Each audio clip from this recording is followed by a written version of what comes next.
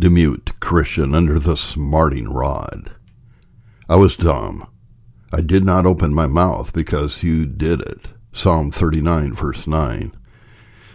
Not to trouble you with a tedious preface in which usually is a flood of words, but only a drop of matter. This psalm consists of two parts, the first exegetical or narrative, the second recative. Narration and prayer take up the whole. In the former, you have the prophet's disease discovered, and in the latter, the remedy applied.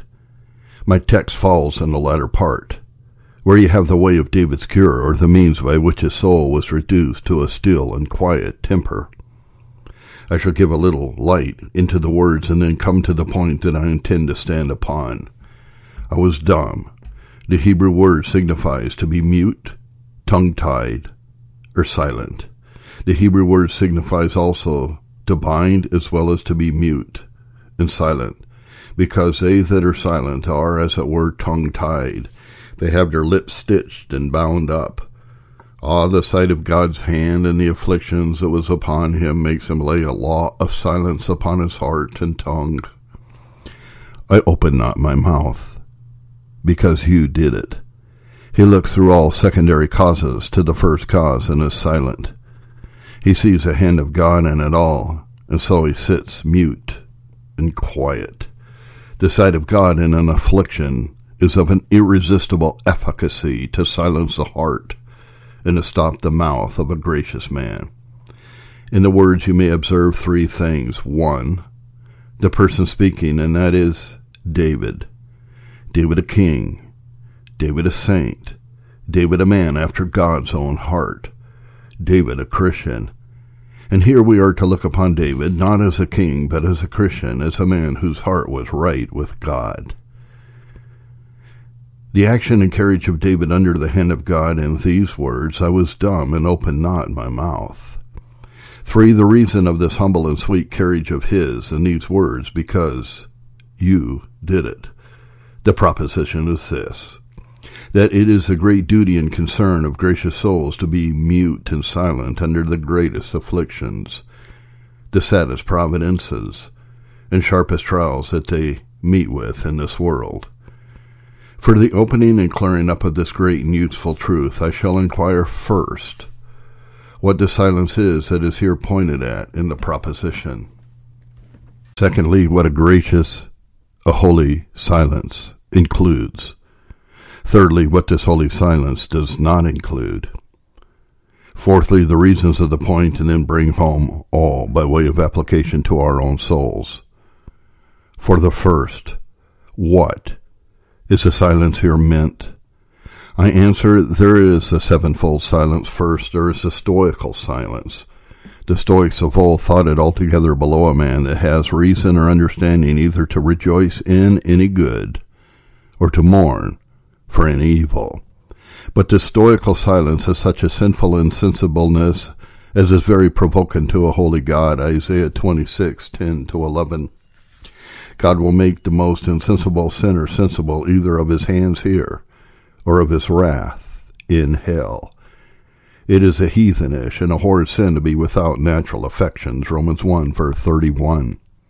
And of this, Quintus Fabius Maximus seems to be foully guilty, who when he heard that his mother and wife, whom he dearly loved, were slain by the fall of an house, and that his younger son, a brave, hopeful young man, died at the same time in Umbria, he never changed his countenance, but went on with the affairs of the commonwealth, as if no such calamity had befallen him. This carriage of his spoke out more stupidity than patience, Job 36:13. And so Harpalus was not at all appalled when he saw 2 of his sons laid ready dressed in a charger. He was bidden to supper. This is a sottish insensibleness. Certainly, if the loss of a child in the house be no more to you than the loss of a chick in the yard, your heart is base and sordid, and you may well expect some sore awakening judgment. This age is full of such monsters, who think it below the greatness and magnanimity of their spirits to be moved, affected, or afflicted with any afflictions that befall them. I know none so ripe and ready for hell as these are. Aristotle speaks of fish that though they have spear thrust into their sides, yet they don't awake. God thrusts many a sharp spear through many a sinner's heart, and he doesn't feel it. He complains of nothing. These men's souls will bleed to death. Seneca reports of Senecio Cornelius, who minded his body more than his soul, and his money more than heaven. When he had all the day long waited on his dying friend, and his friend was dead, he returns to his house, merrily sups, comforts himself quickly, goes to bed cheerfully. His sorrows were ended, and the time of his mourning expired before his deceased friend was interred. Such stupidity is a curse that many a man lies under. But this stoical silence, which is but a sinful sullenness, is not the silence here meant. Secondly, there is a politic silence. Many are silent out of policy. Should they not be silent, they should lay themselves more open either to the rage and fury of men, or else to the plots and designs of men. To prevent which they are silent, and will lay their hands upon their mouths, that others might not lay their hands upon their estates, lives, or liberties. And Saul also went home to Gibeah, and there went with him a band of men whose hearts God had touched. But the children of Belial said, How shall this man save us? And they despised him, and brought him no presents, but he held his peace, or was as though he had been deaf. 1 Samuel 10, verses 26 and 27. This new king being but newly entered upon his kingly government, and observing his condition to be but mean and low, his friends but few, and his enemies many and potent, sons of Belial, i.e. men without yoke, as the word signifies, men that were desperately wicked, that were marked out for hell, that were even incarnate devils, who would neither submit to reason nor religion, nor be governed by the laws of nature, nor of nations, nor yet by the laws of God. Now this young prince, to prevent sedition and rebellion, blood and destruction, prudently and politically, chooses rather to lay his hand upon his mouth than to take a wolf by the ear, or a lion by the beard. Lacking neither wit nor will to be mute, he turns a deaf ear to all they say, his unsettled condition requiring silence. Henry VI, Emperor of Germany, used to say, He that knows not how to be silent knows not how to speak. Saul knew that this was a time for silence. He knew his work was rather to be an auditor than an orator, but this is not the silence the proposition speaks of. Thirdly, there is a foolish silence. Some fools there are that can neither do well nor speak well, and because they cannot word it neither as they would nor as they should, they are so wise as to be mute. Proverbs 17, verse 28. Even a fool, when he holds his peace, is counted wise, and he that shuts his lips is esteemed a man of understanding. As he cannot be wise that speaks much, so he cannot be known for a fool that says nothing. There are many wise fools in the world. There are many silly fools who, by holding their tongues, gain the credit and honor of being discreet men. He that does not discover his lack of wisdom by foolish babbling is accounted wise, though he may be otherwise. Silence is so rare a virtue, where wisdom regulates it, that it is accounted a virtue where folly imposes it. Silence was so highly honored among the old Romans that they erected altars to it. That man shall pass for a man of understanding, who so far understands himself as to hold his tongue. For though it be a great misery to be a fool, yet it is a greater that a man cannot be a fool, but he must needs show it. But this foolish silence is not the silence here meant. Fourthly, there is a sullen silence. Many, to gratifying humor, a lust, are sullenly silent. These are troubled with a dumb devil, which was the worst devil of all the devils you read of in the scripture, Mark 9, verses 17 to 28. Pliny, in his natural history, makes mention of a certain people in the Indies, upon the river Ganges, called Astami, that have no mouth, but do only feed upon the smell of herbs and flowers. Certainly there is a generation amongst us who, when they are under the afflicting hand of God, have no mouths to plead with God, no lips to praise him, nor tongues to justify God. These are possessed with a dumb devil, and this dumb devil had possessed Ahab for a time, 1 Kings 21, verse 4. And Ahab came into his house, heavy and displeased, and laid him down upon his bed, and turned away his face, and would eat no bread. Ahab's ambitious humor, his covetous humor, being crossed, he is resolved to starve himself and to die of the sullens. A sullen silence is both a sin and a punishment. No devil frets and vexes, wears and wastes the spirits of a man like this dumb devil, like this sullen silence. Some write of a certain devil whom they call Hudgin, who will not, they say, hurt anybody except he be wronged. I cannot speak so favorably of a sullen silence, for that wrongs many at once, God and Christ, bodies and soul. But this is not the silence here meant. Fifthly, there is a forced silence. Many are silent by force.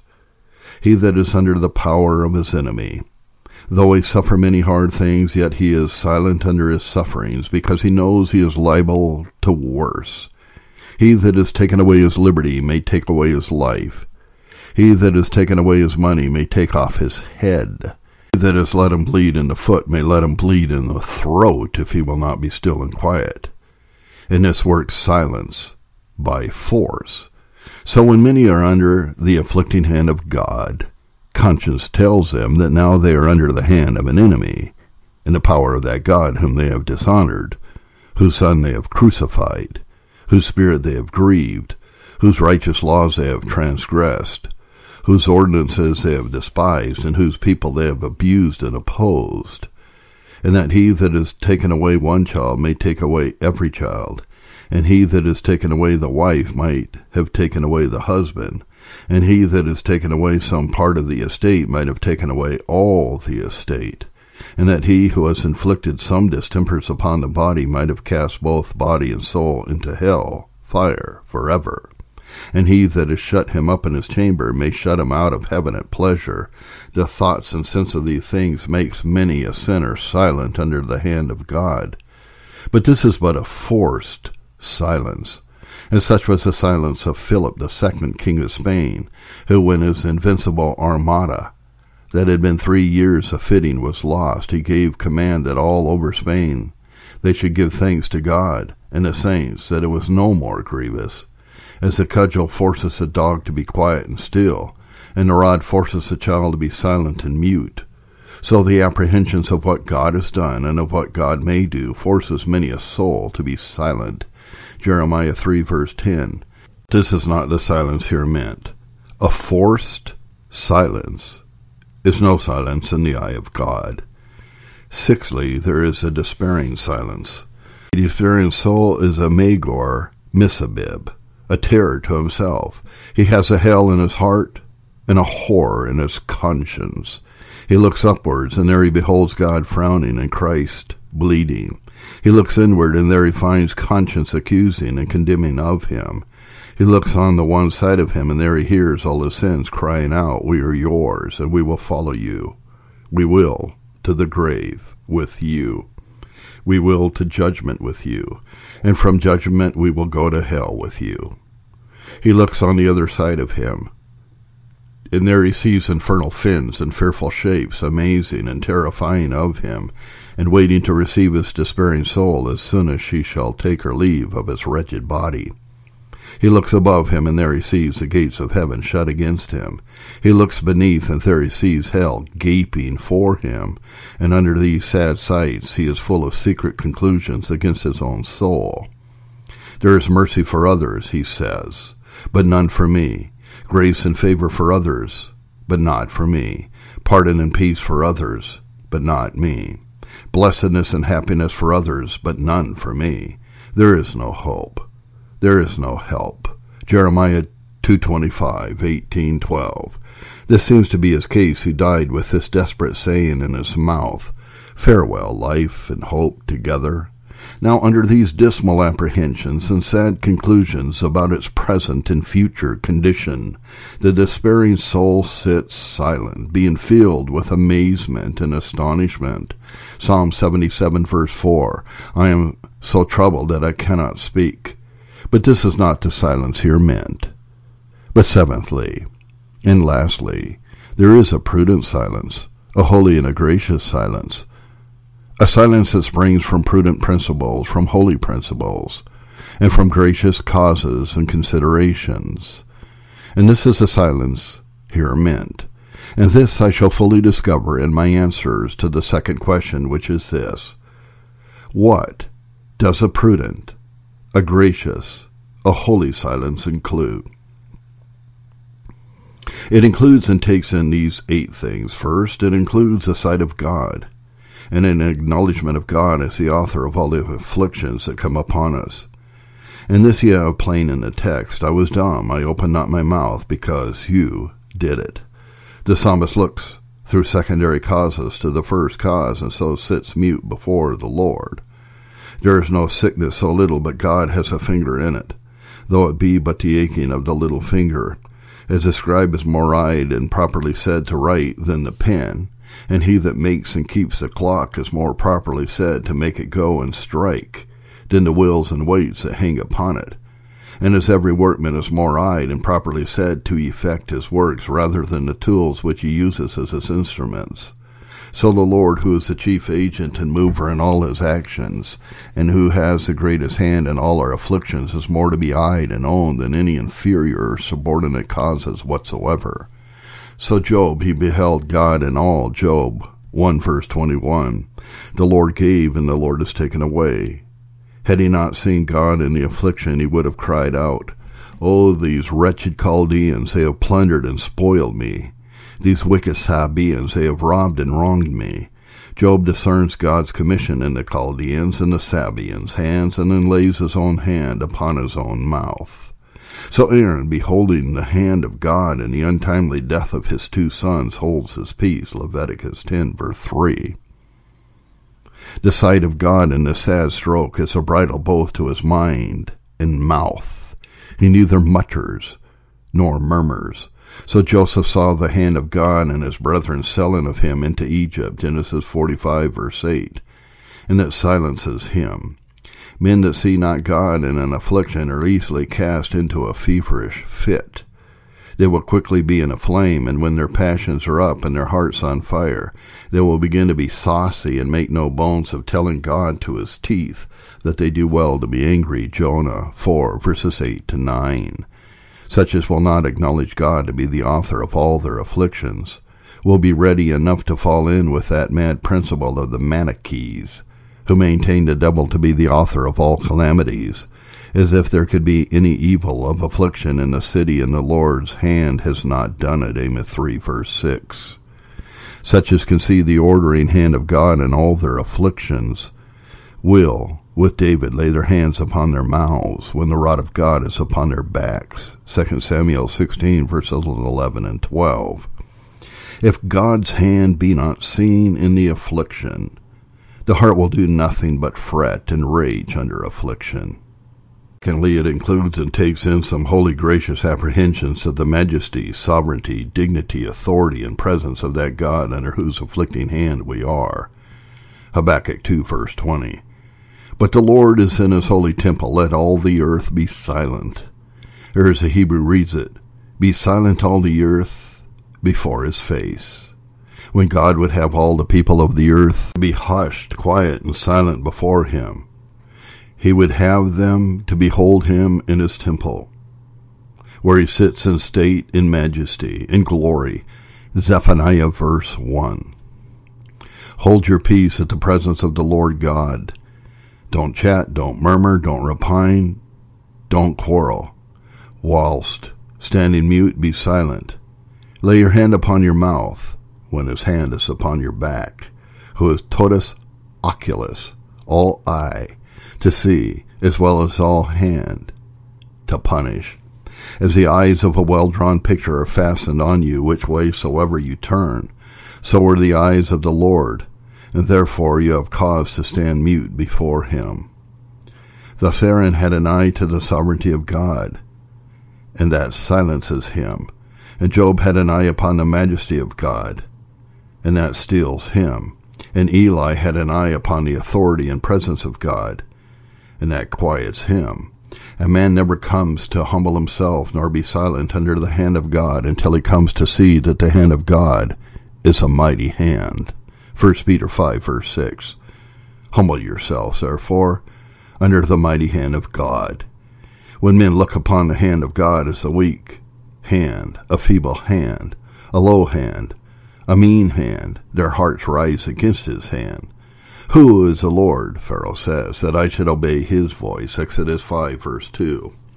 And until Pharaoh came to see the hand of God as a mighty hand and to feel it as a mighty hand, he would not let Israel go. When Tirabassus, a noble Persian, was arrested, at first he drew out his sword and defended himself. But when they charged him in the king's name and informed him that they came from the king and were commanded to bring him to the king, he yielded willingly.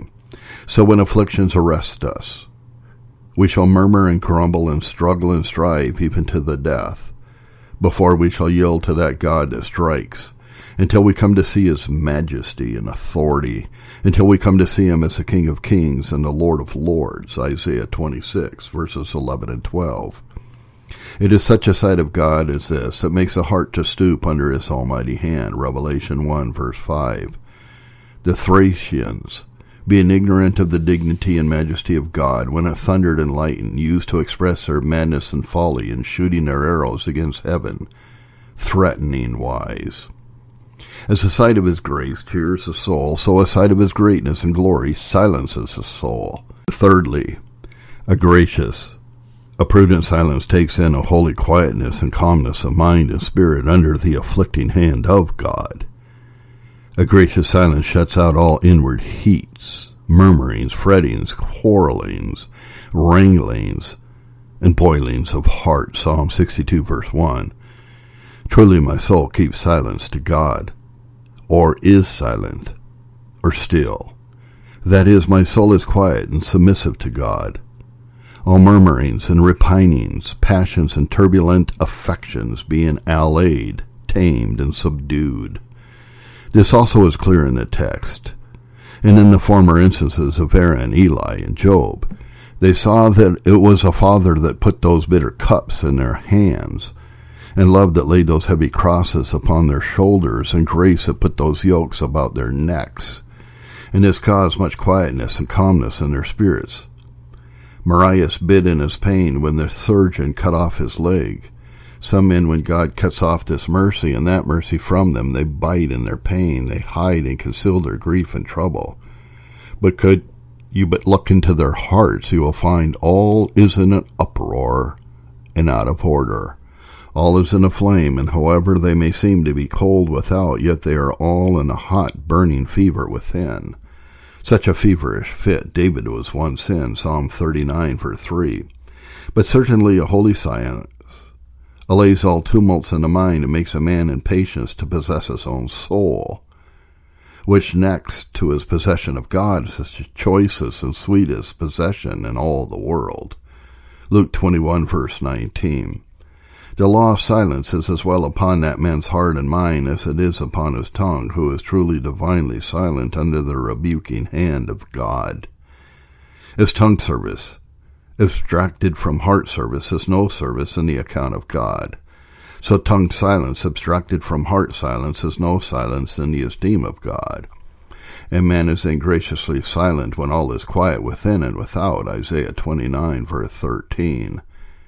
Terpander, a harper and a poet, was one that, by the sweetness of his verse and music, could allay the tumultuous motions of men's minds, as David by his harp did Saul's.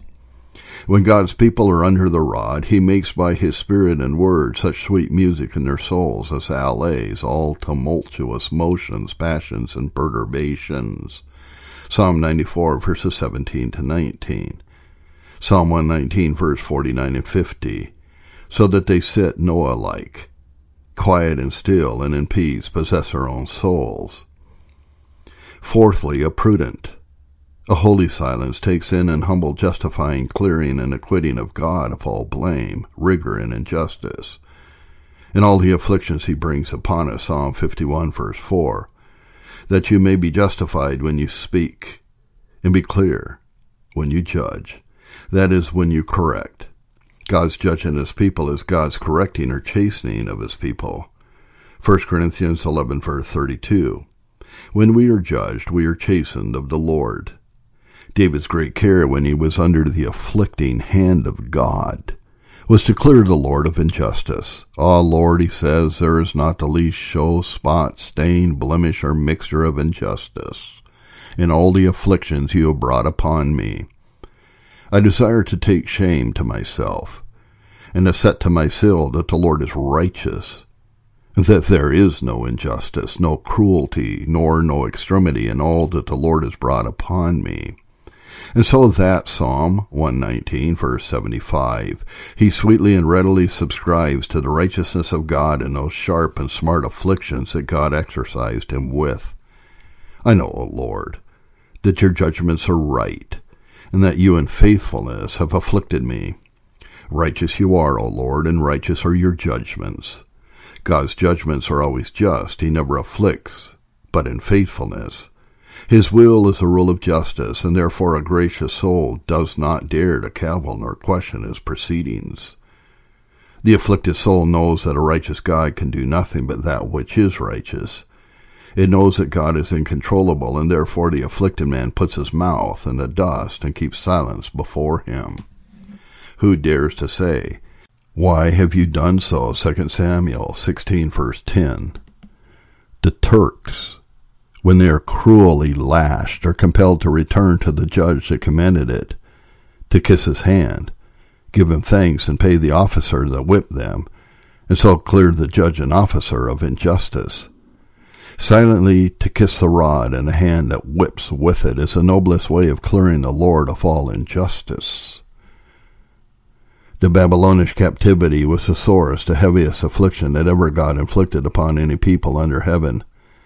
Witness that of 1 Samuel 12 and Daniel 9:12 and so on. Yet under those smart afflictions, wisdom is justified of her children. Nehemiah 9, verse 33. You are just in all that you have brought upon us, for you have done right. But we have done wickedly. Lamentations 1, verse 18. The Lord is righteous, for I have rebelled against him. A holy silence shines in nothing more than in an humble justifying and clearing of God from all that which a corrupt heart is apt enough to charge God with. In the day of affliction, God, in that he is good, can give nothing or do nothing but that which is good. Others do frequently. He cannot possibly, Luther says on the 120th Psalm. Fifthly, a holy silence takes in gracious, blessed, soul-quieting conclusions about the manner and event of those afflictions that are upon us. Lamentation 3, verses 27 to 34. In this choice scripture you may observe these 5 soul-stilling conclusions. First, and that more generally, that they shall work for their good, verse 27. It is good for a man that he bear the yoke in his youth. A gracious soul secretly concludes, as stars shine brightest in the night, so God will make my soul shine and glister like gold, whilst I'm in this furnace. And when I come out of the furnace of affliction, Job 23, verse 10, he knows the way that I take, and when he has tried me, I shall come forth as gold. Surely as the tasting of honey did open Jonathan's eyes, so this cross, this affliction, shall open mine eyes by this stroke. I shall come to have a clearer sight of my sins and of myself, and a fuller sight of my God. Job 33, verses 27 and 28. Surely this affliction shall issue in the purging away of my dross. Isaiah 1, verse 25. Surely as plowing of the ground kills the weeds, and harrowing breaks hard clods, so these afflictions shall kill my sins and soften my heart. Hosea 5, verse 15. Hosea 6, verses 1 to 3. Surely as the plaster draws out the core, so the afflictions that are upon me shall draw out the core of pride, the core of self-love, the core of envy, earthliness, formality, and hypocrisy. Psalm 119, verses 67 and 71. Surely by these the Lord will crucify my heart more and more to the world, and the world to my heart. Galatians 6, verse 14. Surely by these afflictions the Lord will hide pride from my soul. Job 33, verses 14 to 21. Surely these afflictions are but the Lord's pruning knives, by which he will bleed my sins and prune my heart, and make it more fertile and fruitful. They are but the Lord's portion, by which he will clear me and rid me of those spiritual diseases and maladies which are most deadly and dangerous to my soul. Affliction is such a potion as will carry away all ill humors, better than all benedicta, medicamenta, as physicians call them, Zechariah 13, verses 8 and 9. Surely these shall increase my spiritual experiences, Romans 5, 3 and 4. Surely by these I shall be made more partaker of God's holiness, Hebrews 12:10. As black soap makes white clothes, so does sharp afflictions make holy hearts. Surely by these God will communicate more of himself to me, Hosea 2, verse 14. Surely by these afflictions the Lord will draw out my heart more and more to seek him, Isaiah 26, verse 16. Titanius told the heathen Greeks that when they were sick, then they would send for their gods to be with them, as Agamemnon did at the siege of Troy, send for 10 counselors, Hosea 5, verse 15. In their afflictions they will seek me early, or as the Hebrew has it, they will be mourning me. In times of affliction, Christians will industriously, speedily, early seek to the Lord. Surely by these trials and troubles the Lord will fix my soul more than ever upon the great concerns of another world. Surely by these afflictions the Lord will work in me more tenderness and compassion towards those that are afflicted. As the Tyrian queen said, evils have taught me to bemoan, all that afflictions make to groan. The Romans punished one that was seen looking out of his window with a crown of roses on his head in a time of public calamity. Bishop Bonner was full of guts but empty of bowels. I am afraid the sage is full of such Bonners. Surely these are but God's love tokens. Revelation 3, verse 19. As many as I love, I rebuke and chasten. Seneca persuaded his friend Polybius to bear his affliction quietly because he was the emperor's favorite, telling him it was not lawful for him to complain while Caesar was his friend. So says a holy Christian, O my soul, be quiet, be still. All of this is done in love. It is a fruit of divine favor. I see honey upon the top of every twig. I see the rod is but a rosemary branch. I have sugar with my gall and wine with my wormwood. Therefore be silent, O soul. And this general conclusion that all should be for good had this blessed effect upon the church, Lamentation 3, verse 28. He sits alone and keeps silence because he has borne it upon him. Afflictions abase the loveliness of the world without, that might entice us. It abates the lustiness of the flesh within, which might else ensnare us. And it abates the spirit in a quarrel against the flesh and the world, by all which it proves a mighty advantage to us.